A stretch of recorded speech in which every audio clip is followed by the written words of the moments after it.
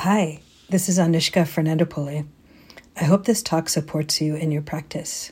If you'd like to support my teaching, you can use the donate button under my picture on dharmaseed.org or go to my website, anushkaf.org, anushkaf.org, and click on donate.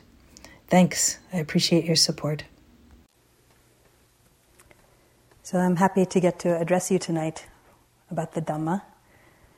And I want to talk to you a little bit about what we are doing here, which after many days of retreat you might have lost track of a little bit, or forgotten.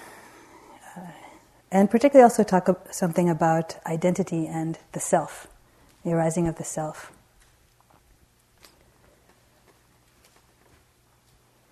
So the teachings that we're following are from a particular person, the techniques of meditation and so on. And the teachings are called the teachings of the Dharma.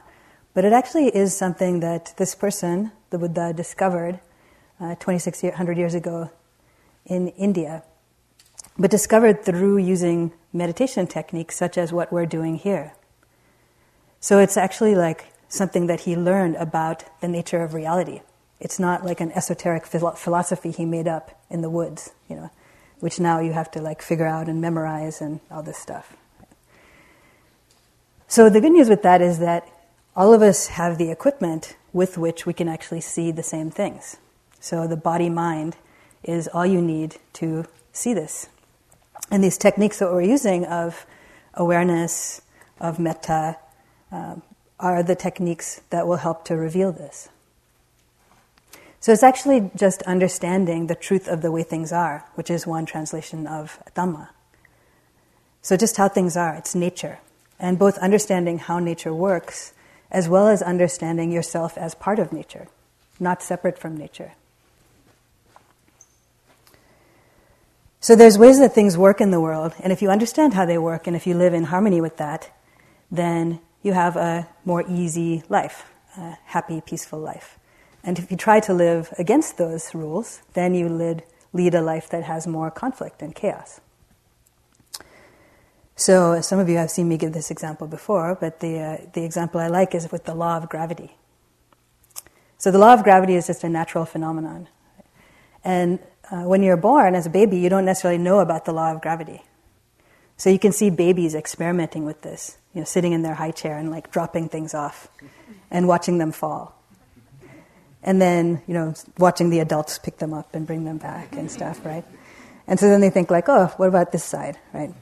So you could do it now. So what if I take this pen and try to place it in midair? Like, what's going to happen, right? So it falls to the ground, right? In this case, it fell to the ground and the cap fell off. And then you could think, well, okay, that time that happened, but what if I do it on this side, Same thing happened. In fact, the cap also came off this side too, right? And then you might think, well, maybe if I put it higher, if I put higher, it'll stay, right? But no, that too. Or you might think, well, what if I'm not looking at it, right? No, it still falls, right? So then you see by doing this, like, oh, actually this is a law, the natural law of gravity. And it's not actually that something that you need to figure out any more than that, like who is running that or how all the specific details of how it works. If you're interested in mathematical formulas, you can do that, but you don't need to know how that works. And you also don't need to take it personally, right? Like you can see that this happens to other people too. If other people try to place things in midair, also they will fall, right?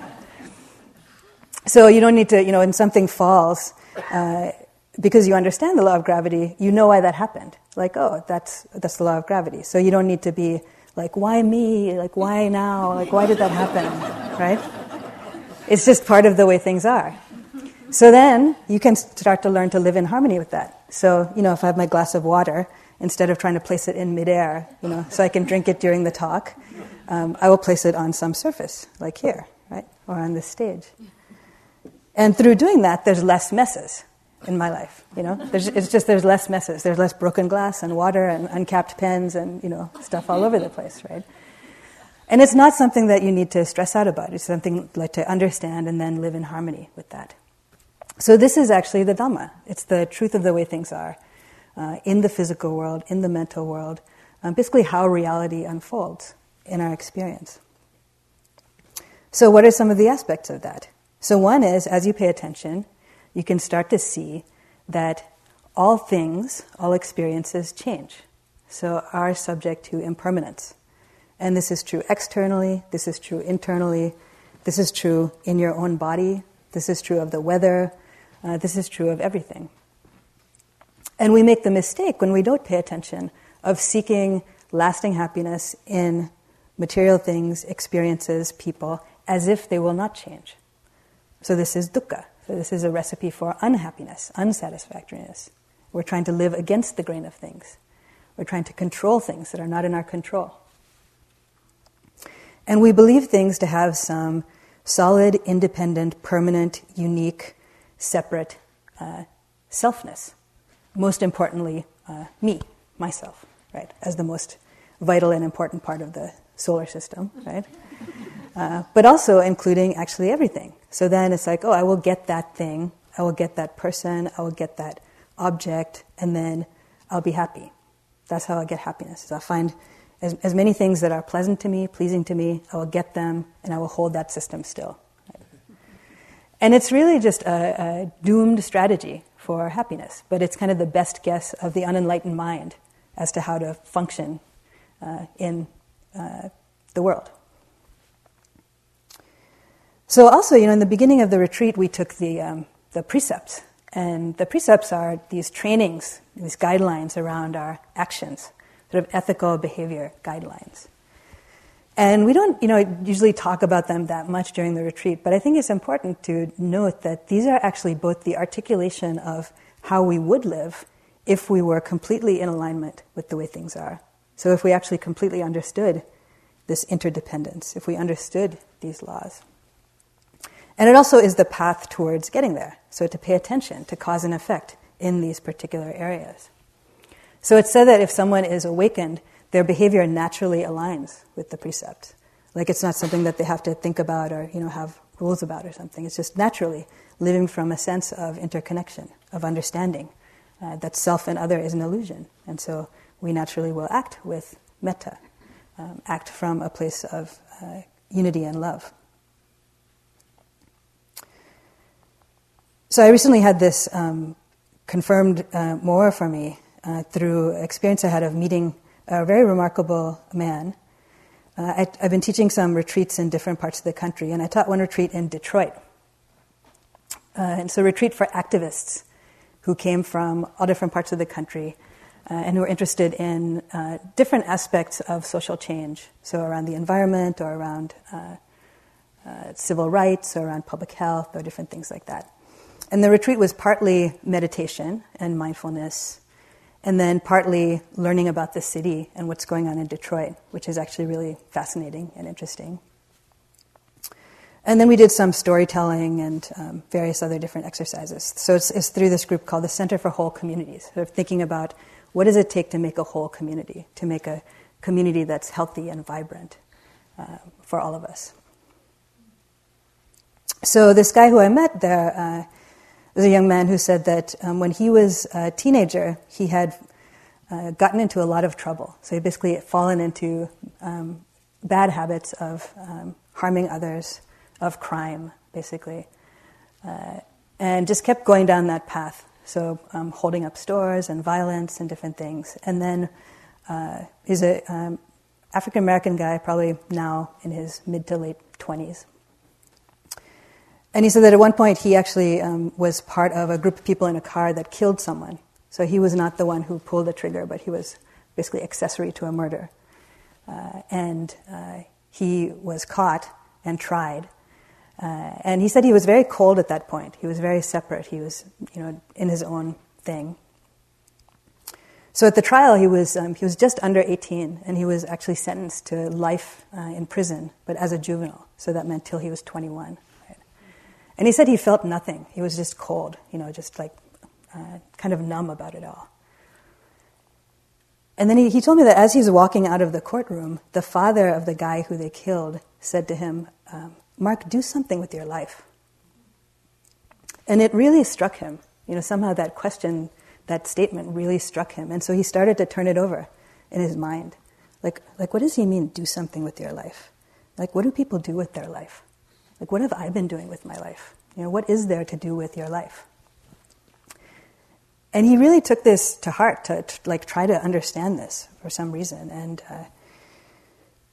he describes how one night he was thinking about this, and suddenly he had this life review kind of going on. And he's like, what have I been doing with my life? And he saw all these things that he did, but he saw them from a different viewpoint. He saw basically cause and effect playing out. So he saw himself walking into a store, and the shopkeeper smiled at him and was friendly. And then he saw himself pulling out a gun, and the guy's face crumbling, in fear. And he saw that, this was his action that caused this, And he actually felt the pain of that, really for the first time, very deeply. And this went on and on for him. He just reviewed all of the actions of his life like this. And he said he started just punching the walls of his cell and banging his head against the wall. It was so much for him to take to actually feel the effects of this. And then he kind of collapsed, and he had this sort of epiphany. And when he came out of this, he was a transformed person. And he said even the other people, young men in the prison, could see this about him, and were like, what happened to you? And since that time, he actually dedicated his life to service. And he's been working with young men who are in trouble with crime. And is just a remarkable guy. I could see from the way he carries himself, he's just such a person of integrity now. He's very present, which I think is a quality of all people who have some level of realization or of wakefulness. He's a very thoughtful guy. And he's very trustworthy. And I think this is also where kind of metta and wisdom come together. There's a sense of I can feel safe with this person. I can trust them. And that's actually considered one of the best gifts that we can give someone, is the gift of their feeling that you're not going to harm them, this feeling of metta, trust.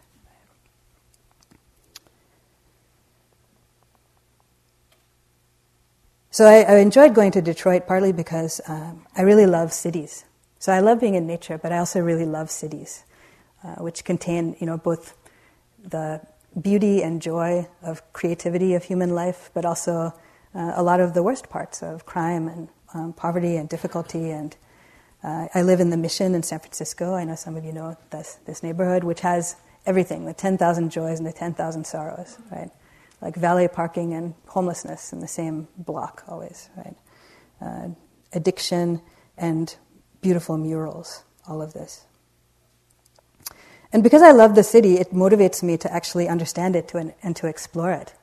So, I think this is true of love also. That which you love, that which you care about, you're interested in. You want to find out about, So this quality of investigation comes in.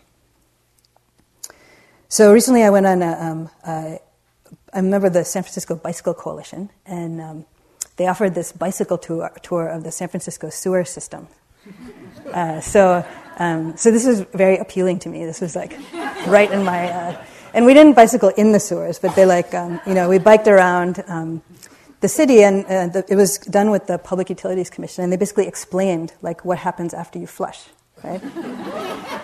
So it doesn't just disappear, it doesn't just go nowhere, but actually there's this whole really interesting, intricate system of how the liquid waste is taken and purified and things taken out of it, and then the solid waste taken to another place and then processed, and it produces some gases that are used as energy. And then actually it turns into this kind of Play-Doh-like substance that's fertilizer that's taken up to Sonoma and put into the earth again, right?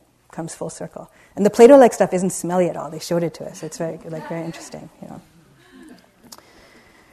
So this is interesting to understand, what happens? There's this aspect of the city that before this I didn't know about at all, how many times have I flushed a toilet in San Francisco and did not think of what happens after that, right? But it's understanding, it doesn't just disappear, it goes. And they told us different things that medicines were very hard to pull out of the water, human-created chemicals, right? They also said that dental floss was very bad for the system. They do the centrifuging thing, and somehow the dental floss gets all entangled. So don't flush dental floss, right? So the things that you love, actually, if you're interested in your own mind in this way, Like, you can get interested in like understanding, like what are the passageways? Like what happens in my mind? Where does the mind go? Like how does it unfold? Even the ickiest places that you seem to go to, like get interested in that. Like try to understand, like what happened there? What's been going on with that? Right?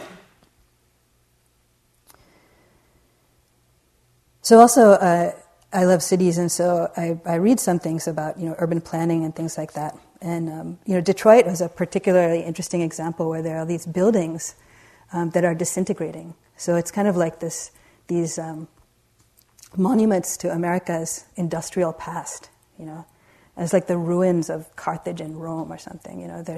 There's a building that's like built by the people who built Grand Central Station in New York, but it's huge. It's like 20-some stories high. The Michigan Central Train Depot, completely empty and dilapidated, in the middle of town. There's a giant car factory, Packard car factory. It's 1.5 miles long. It used to employ 40,000 people. Completely empty, falling apart, And so many structures. Detroit used to be the fastest growing city in America in like the 30s and 40s, I think. And now there's been like so much contraction there. But at the same time, there's a lot of creativity that happens there. There's a lot of interesting urban agriculture and arts and like new thinking about how cities can be. Right? So you can tell about what's important in a civilization or in cities sometimes by looking at the buildings too. So there was a certain time when you go to a town and the tallest building was always the church. So that during medieval times, so you go to town, there's all these houses and there's one big steeple, right? So this was during the time when religious powers had the most power. And then there was a time when government buildings were the most large and intricate, like San Francisco City Hall, this giant domed building. And now later it's actually corporate buildings. So you can see the rise of corporate power. So big skyscrapers built by companies. Or now you actually have these campuses, built by different companies. Yeah. So again, just to apply this to your mind, like pay attention to your mind. Like, what are the biggest features in your mind? Like, what is it that appears most commonly there as the patterns of mind? Like, look at that, understand that, be interested in that. See what are the features of your own internal life, like this. So in San Francisco, they're actually building a new Transbay terminal, which is a new bus depot, and also where the future high-speed train to LA might sometimes come in. Right? And in the dig for this really interesting thing happened where one of the people operating one of the cranes to dig out this pit, and this is like right in downtown San Francisco, came upon this thing that he thought like, oh, this doesn't really look like a rock, So he stopped and called his supervisor over, and they looked at it, and it turns out it's the tooth of a woolly mammoth, right?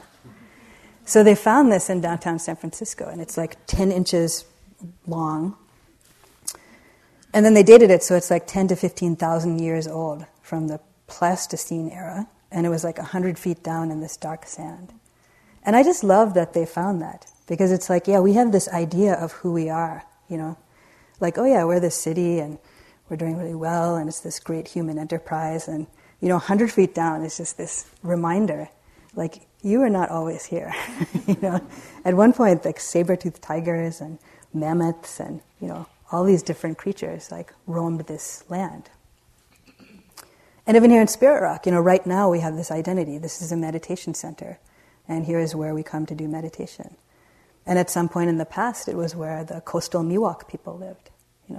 Different tribes of people, native people, lived here and moved around. So we have these ideas about how things are, and usually we think we're right, and it's so clear, like, oh yeah, this is our thing. This is who I am. This is who we are. Right?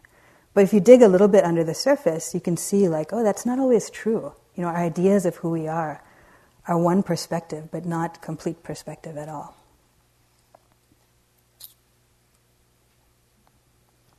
So some of you saw me walking around here with some people who looked like they might be my parents. And some people ask me in interviews if this is in fact true. And yes, so these were my parents who came to visit me. And so they came from the East Coast to visit me because it was my birthday this week. And I'm not telling you that because I want 100 scraps of paper saying happy birthday. So you can send me metta. Please don't send me notes about that. But so they came, but of course I'm up here teaching this retreat, right? So I couldn't spend that much time with them, but so I drove down to San Francisco and picked them up and brought them up for the day. So then they got to participate a little bit and see how things are here. And on my way down, I was caught in some traffic on 101. It's the day before my birthday, and I was like a little bit cranky about having to drive all the way down there to pick them up and all the way back here, and So I was noticing the arising of the aversive mind around this, right? So this is from a sort of set idea now, like, oh, here's me, I'm busy and teaching the retreat, and there's the people I have to pick up, And then I reflected on, like, what does that mean actually, birthday, So that is the day that my mother actually birthed me. So so the day before my birthday is probably the day that my mother was in labor with me, which is probably a lot worse than sitting in traffic on 101, right? So if I, just dig down a couple layers of that, I could let go of my idea, this limited idea, like, oh, here's me and here's my busy life, and, it's like, oh, okay, then I can be much more patient with that because that's a lot worse, right? So it's helpful to look at this, look at the layers of who we think we are and see through this, or take it with a grain of salt, I guess is what I'm saying. So there's a Tibetan practice of actually imagining all beings as your mother, So if in the endless cycle of rebirth, we all have incarnated in all different forms, animals and people and different things like that, if you multiply that by very, very large numbers, it's like, oh, at some time, everyone was my mother, right? And also everyone was my brother, and everyone was my sister, and everyone was my child. So, what if I actually related to people like that? What if I felt that same sense of gratitude towards everyone? Like, we don't know. We have our limited idea of who we are right now. So questioning our identity and the way that we see it in this limited way.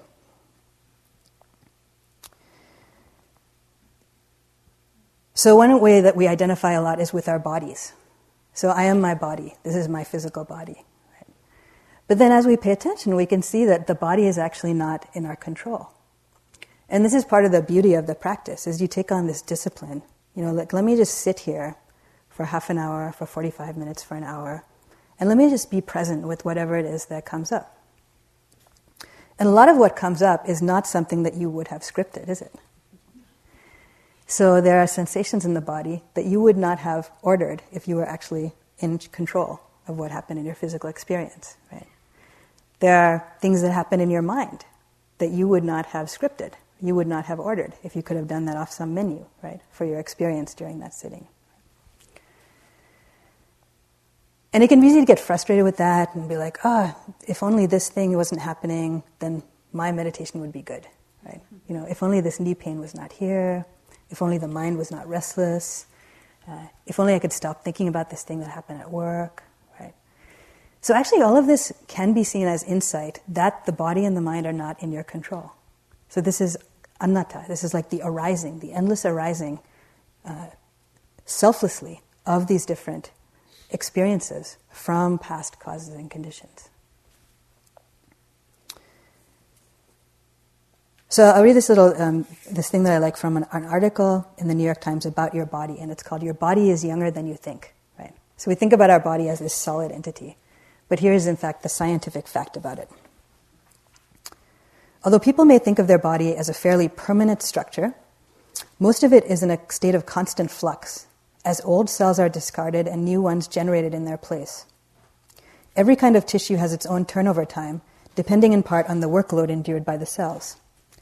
The cells lining the stomach, as mentioned, last only 5 days. The red blood cells, bruised and battered after traveling nearly 1,000 miles through the maze of your circulatory system, last only 120 days or so. So that's like 4 months, right, on average, before being dispatched to their graveyard in the spleen. The epidermis, or the surface layer of the skin, is recycled every 2 weeks.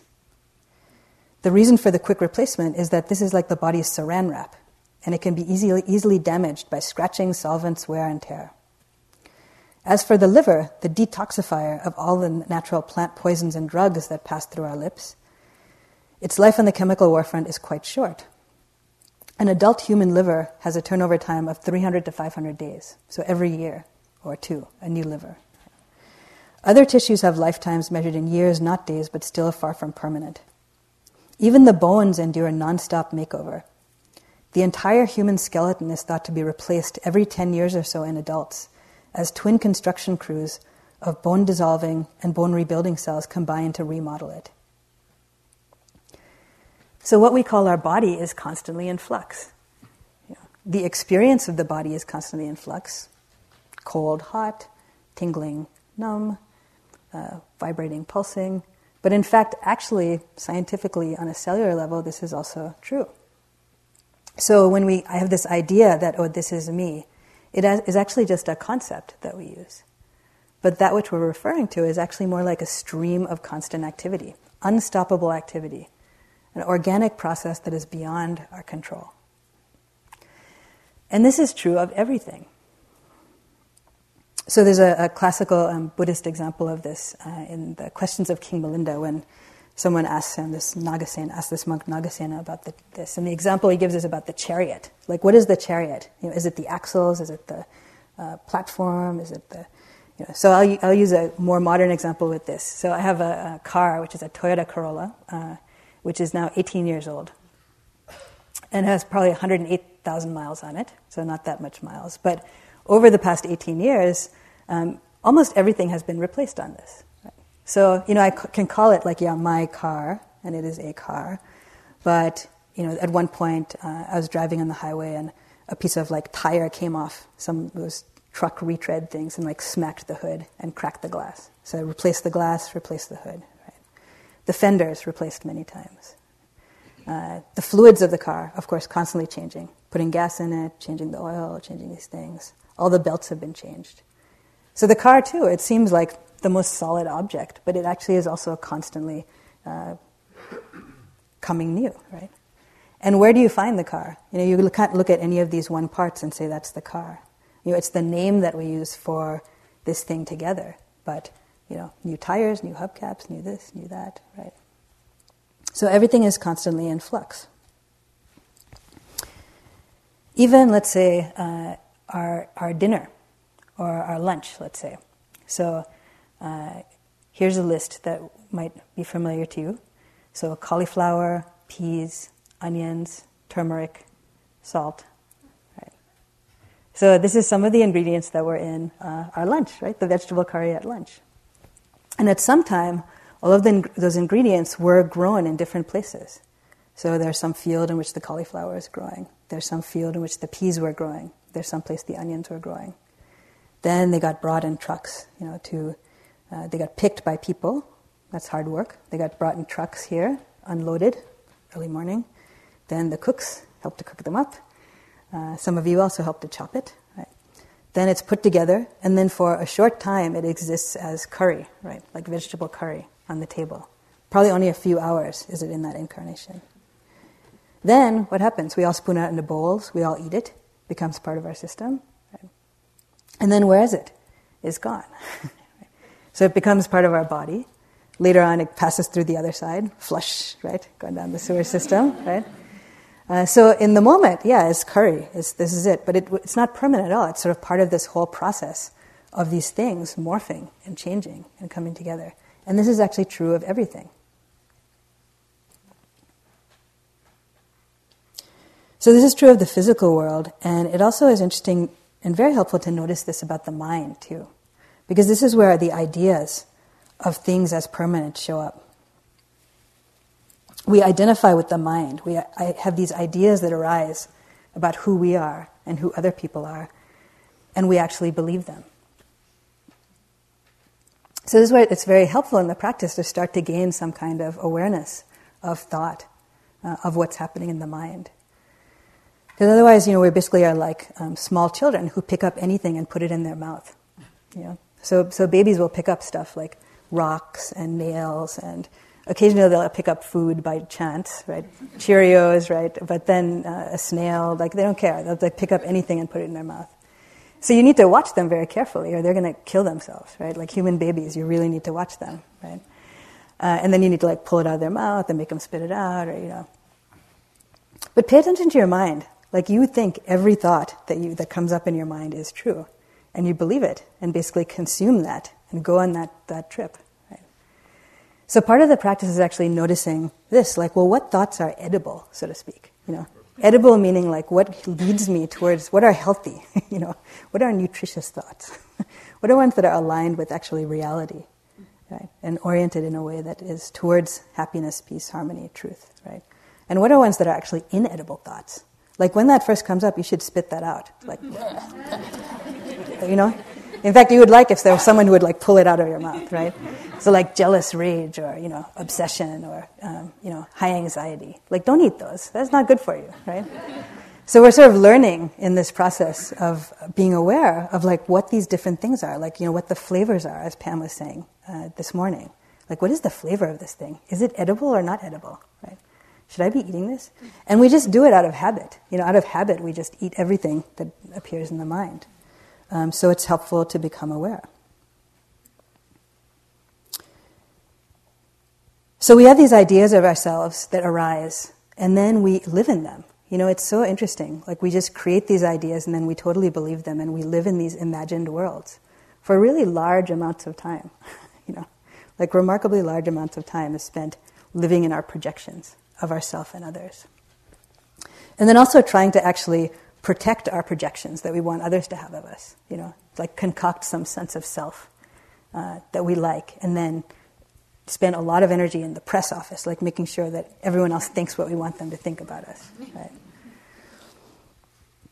So you might have seen this play out here on retreat. So, you came together with this group of people, and here again is another impermanent arrangement. So retreat, and everyone came from different places, and now we're kind of idling here, like the vegetable curry, but in this case for 10 days.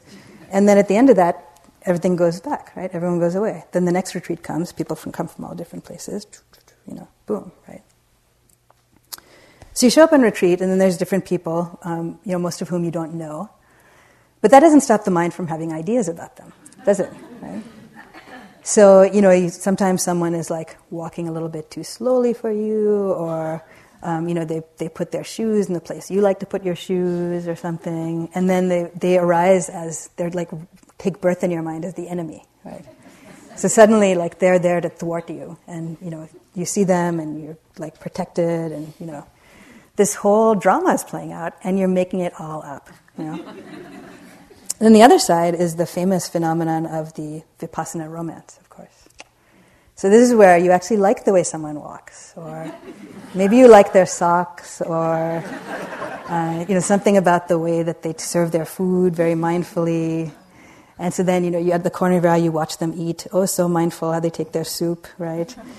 So then you start to imagine, like you'll talk to them and after the retreat, and you'll have so much in common, and then you'll have a mindful courtship, and then you'll move in together, and you'll have a nice altar in your apartment, and So you play this all out, and you're making it all up, We're really making it all up, but then we inhabit this world of drama. Then you get nervous if they sit near you, and they may or may not know you exist, right? It's just like, it's all in your mind, Pay attention to this, with a sense of humor, too. It's like crazy, but see how the mind creates these worlds, and then we inhabit them. And they're not always good worlds, too, still. Nonetheless, we inhabit them, right? So I had this experience a couple years ago where I acted in a short film. And I don't actually have any experience in acting, so I just did it as a sort of lark experience, see what it's like. And in this film, it was an amateur film. There's one part where one person is filmed separately, one part where the other person's filmed separately, and then one part where we were filmed together. So I'd seen a picture of the other actress in this thing, but I didn't know her. And so they filmed my part, and then we're supposed to film the part together in this restaurant. And because it's an amateur film, the director had kind of scrambled to get this restaurant for an hour and a half before it opened. And basically we're supposed to be in love, and we're having dinner in this restaurant, right? So I showed up the appointed time, and then the other actress is not showing up. So she shows up 45 minutes late. And then she comes in and makes this big giant scene, to me, I perceive this as she's just this narcissistic diva, And I was like, oh, and I'm supposed to be in love with this person, right? In this film. So how am I going to do this, right? So then I was like, all right, I'll apply my meditative techniques to this. And even though I don't know how to act, so, I try to look at her good qualities and, physical qualities, mental qualities, anything, grasping. So finally I get into some state where I can believe that, I'm going to be in love with her. So then, so we start filming this thing, and she actually had much more acting experience than me. So once she settled down from her fit, she was fine. And then, we did the scene. And then there was this really interesting moment where the director said, cut. And so we were holding hands or something in this restaurant, and she took her hand away. And I noticed in my mind, confusion arising, and then hurt. And then you're sort of was it something I did, And it was so funny to see that, because then I was like, oh, that's right, I don't know you, right? We're not in love. In fact, I thought you were annoying a second ago, But it was totally I had created this in my mind and then believed that, and then lived in that world. And it's so funny to see that. I mean, it actually made me sympathetic to all these actresses and actors who fall in love and on the set or something, because it's it's hard to see that line. Now, the person I played opposite, she seemed quite fine with it. She was obviously a better and more experienced actress than me. Because when they yelled cut, she was just do-do-do, and sort of back to, But it was very funny to see this going on. And my favorite story about this, is this Zen story about someone who goes into a cave and they paint a picture of a tiger. And then they look at it and they go, oh no, tiger! And they run out of the cave screaming, right? And where was the tiger? They painted it themselves, right? So watch this in your mind. See how we're constantly painting these pictures. And would that it were just one picture. They're actually labyrinths of nested delusion, that we're inhabiting, spending so much time inhabiting. It's really quite crazy.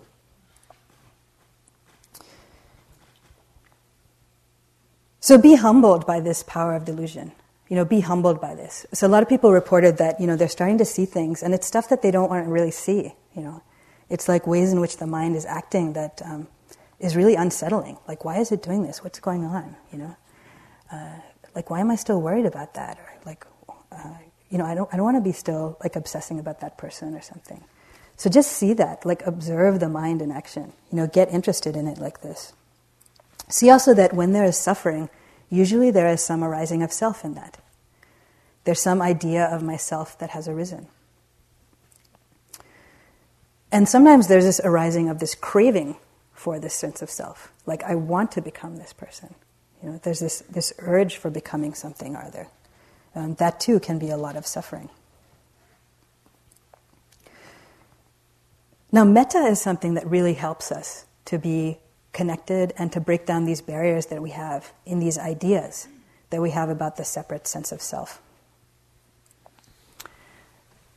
There's a lot going on now with studies of mindfulness or meditation and neuroscience. And I mostly haven't been that interested in that stuff, honestly, because I felt I know that it works. I don't need a scientific study to show that it works. And I know that it works through my own experience, but also through your experience, because as I've been teaching, I can see how this transforms people's heart and minds. But also it's kind of interesting. So I went to a lecture recently at Stanford by Richie Davidson, who is someone who sometimes comes and does some scientist retreats here. And one of the most interesting studies that I heard about there was one in which they taught an 8-week curriculum on compassion and kindness to 4-year-olds, so to preschoolers. And they did a little pre-test before, and then they did a test after. So the pre-test involved using what the currency for preschoolers is, which is stickers. And so they gave these kids a bunch of stickers, and then they had 4 envelopes. And they had asked the kids beforehand, who's your favorite friend in class, and who's your least favorite person in class, right? So then they put a picture of each of these kids on an envelope. Then they picked a kid who they didn't know and put a picture. And then they put a picture of a kid who seemed sick, right? So they had 4 envelopes. So then they told the kids, okay, you can give out the stickers however you like to these kids, right? So of course in the beginning, they pretty much all give them to their bestest friend, and none to the enemy and whatever to the other people, right? And then they run them through this 8-week course on kindness, compassion, right? And then at the end, they do this exercise again, and then by and large, they actually distribute the stickers evenly, right? So it's really interesting to see that. And this is actually what we're doing in the metta practice, is seeing through these divisions that we create, between self and other, Like, where's my person? Where's the outskirts of my solar system? Who's in and who's out, right? And connect with this sense of caring, just of basic kindness and respect for each other and for all beings. So sometimes, in fact, if there's someone on retreat who annoys you, I think like it's helpful to imagine them actually as a 4-year-old, because we all look like grown-ups here, but people are in all different places and dealing with all different things. So you could imagine like the person sitting on the chair, their legs are dangling, they can't reach the ground, and so if they're kind of fidgety or blowing their nose a lot, or don't come at the right time. It's like, okay, well, if they were a preschooler, you'd be like, I can't believe they're on a 10-day retreat. That's something, right? But of course they're not showing up on time sometimes, but so you have much more kindness towards them because of this, right? So sometimes it can help to like reflect on that. The other thing that is a helpful reflection, I think, in these cases is an example from also the Zen tradition from Chuang Tzu, which is this teaching about the empty boat. And I use this in some of my groups. So, we have this idea that here's me and here's another person, separate self. And then when someone does something to me, it's like personal. And so I hate them, right? So the empty boat example is that like if you're rowing a boat on a pond and there's a boat that comes towards you and bumps into your boat, then like it came there because of the conditions of the water and of the wind and like what kind of wood it was made of and where it was tied. And so you can just push that boat away and keep rowing. So you can do what you need to do and keep going. But you don't actually usually need to yell at the boat, right? But if someone else is in that boat, then when someone bumps into you, you might be like, watch where you're going. Why can't you row straight? What's wrong with you, right? So you get mad at them, right? So this is how we are when we attribute agency, when we don't understand that basically everyone is playing out their patterns of delusion. Until we are awakened, a whole lot of the time, what people are doing is playing out their conditioned, habitual patterns of delusion. And this includes you, as you can see when you sit there and actually pay attention to what's going on in your heart and mind. Right? So sometimes that reflection can kind of help to cut through some of the judgment. It's like, oh yeah, different causes and conditions. This is what's going on now. This is what it is. I don't need to actually be that worked up about it in that way. So reflecting on the way that we create ourselves, we create the other, and then that causes friction, that causes suffering. This is not in alignment with the truth of the way things are. It is out of alignment with the truth, and thus we suffer. So the truth is actually that we all exist in this web of interconnection. We all exist through each other. We live because of each other. None of us are separate. None of us have done things alone. So there was this line that I saw, brought up a lot in the news about, we built this, right? This sort of a Republican National Convention. One day it was this, and then the other side says something else. And so I was like, what is this about? So I kind of looked this up. And apparently this is from a speech that Obama had given. And I actually really liked this speech because he was talking about actually interconnection. So he said, if you were successful, somebody along the line gave you some help. There was a great teacher somewhere in your life. Right? Somebody helped to create this unbelievable American system that we have that allowed you all to thrive. Someone invested in roads and bridges. If you got a business, you didn't build all those things. Someone else made that happen, including basically saying the government.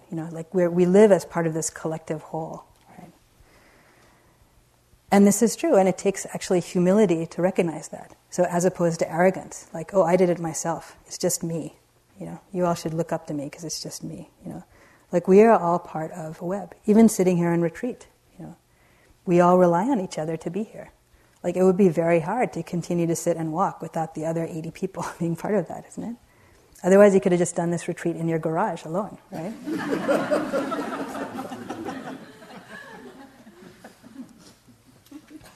So here's another example. So I'm going to talk a little bit about baseball, and I'll give the caveat that I do have a critique of professional sports. So I feel like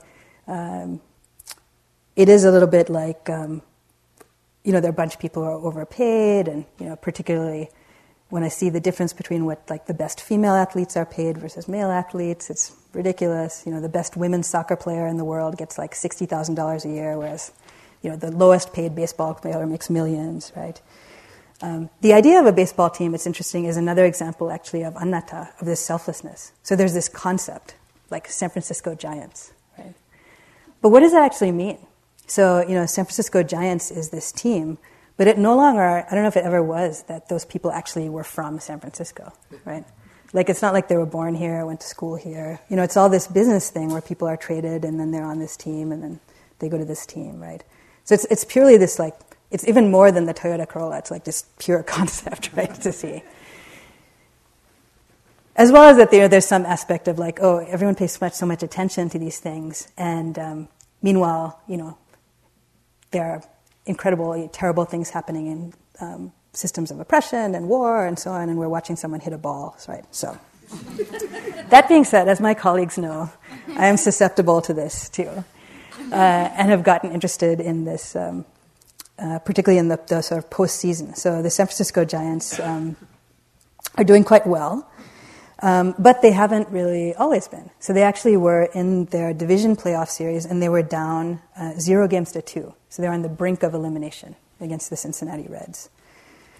And apparently there was this sort of turnaround moment that happened from a speech from this guy on the team. So there's a guy named Hunter Pence. And he was actually more recently brought to the team. So he joined in the end of July or something, right? And of that team, they won the World Series in 2010. I think there's only 2 field players who are the same on the team now as it was before. So it really is like this changing, vegetable soup of people, right?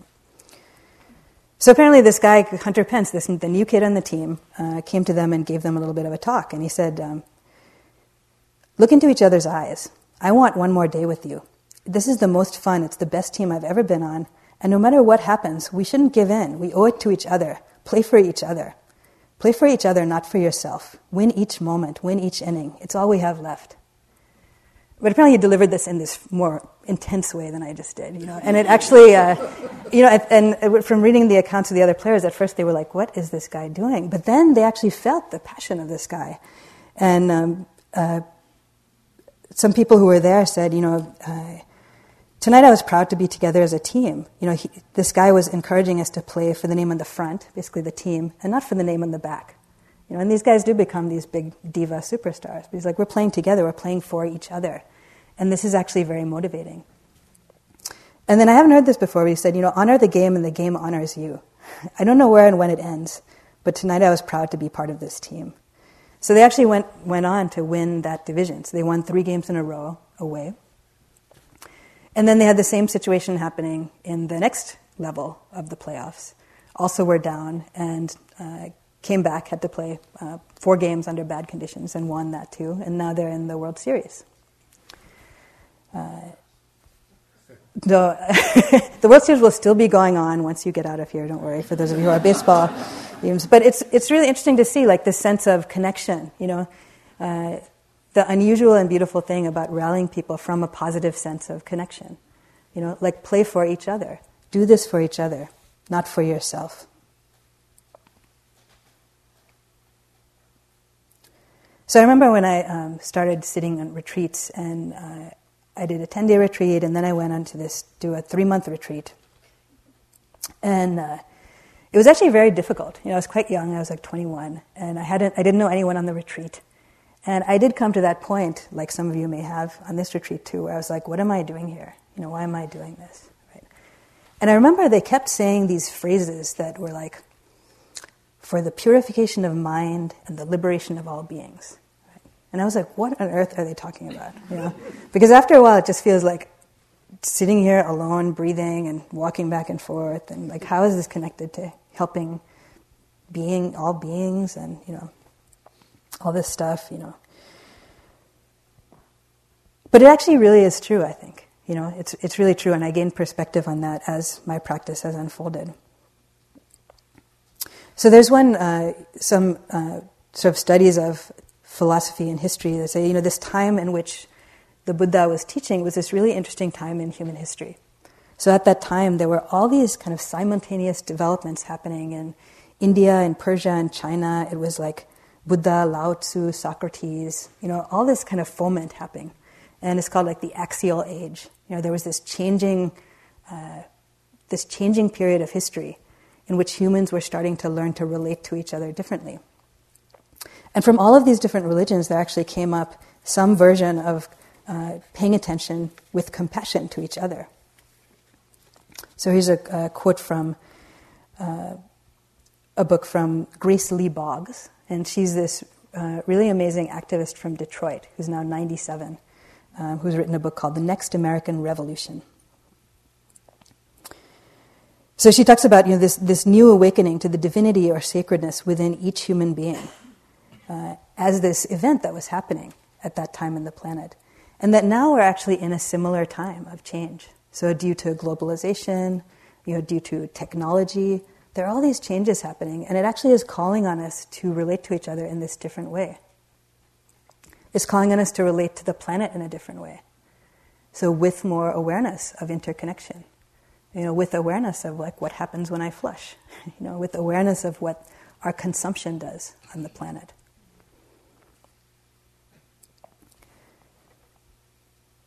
So she talks about, in today's society, we need to see ourselves as new people who recognize the sacredness in ourselves and in others, who can view love and compassion, in the words of Martin Luther King Jr., not as some sentimental and weak response, but instead as the key that unlocks the door which leads to ultimate reality. So love and compassion, not as some sentimental and weak response, but the key that unlocks the door which leads to ultimate reality. So making a leap to recognizing the sacredness of ourselves and others in every moment. And when you're able to do that, when we're actually able to pay attention in this way, so much new is possible. So when we're able to step out of our ideas of who we are, step out of our ideas of who we project other people to be, so much more is possible. So much more than our ideas that we have in the moment. Creativity, beauty, service. And it's not necessarily easy. But it really is something that you're doing here, both for yourself, but also really for everyone who you will encounter in the future. So people have a tendency to judge at different points, like, oh, that meditation was good, that one was bad, my practice is going well, it's not going well, this is a waste of time, I'm good at this, I'm bad at this, right? So see all those as just temporary arisings in your mind. Have faith that what you're doing here is actually very important, not just for transforming your own consciousness, for aligning yourself more and more with the truth of the way things are, which will help you in your life to live more in harmony and peace, for you to understand what's really the causes of happiness and peace and what are kind of false leads. But also whatever transformation that happens for you, whatever understanding that you gain, will actually affect every single person that you encounter for the rest of your life. Not just those closest to you, not just the person you marry or your children or your coworkers, but actually every time that you're able to meet someone with this loving awareness. Every time you walk into a store and are able to be present with someone in a different way, you are part of this change. You're part of this arising of this new way of being. We're all part of this movement in this way. So you do this work not just for yourself, but actually in this way for all of us, and supported by all of us too.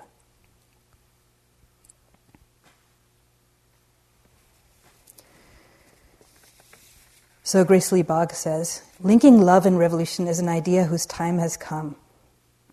We urgently need to bring to our communities the limitless capacity to love, to serve, and to create for and with each other.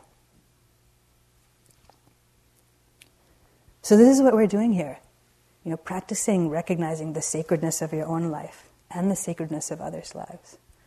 Developing that capacity to be present in this way and seeing all the things that block it. Hopefully seeing them with as much kindness as we can, with as much humility as we can, with a sense of humor even about the crazy antics of the mind. But it really is all worth it. This is a very noble thing that you're doing with your time here this week. So I thank all of you for your practice, and thank you for your attention this evening. So let's just sit together for a few moments.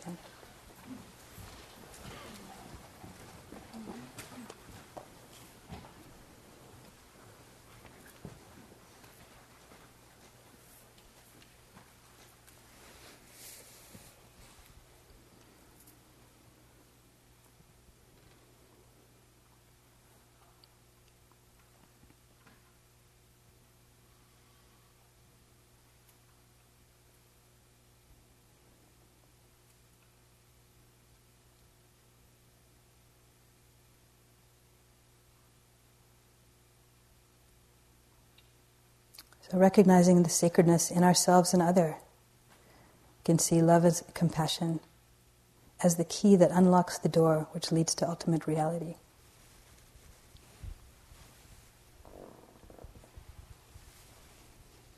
May our practice be for our own benefit and the benefit of all beings everywhere.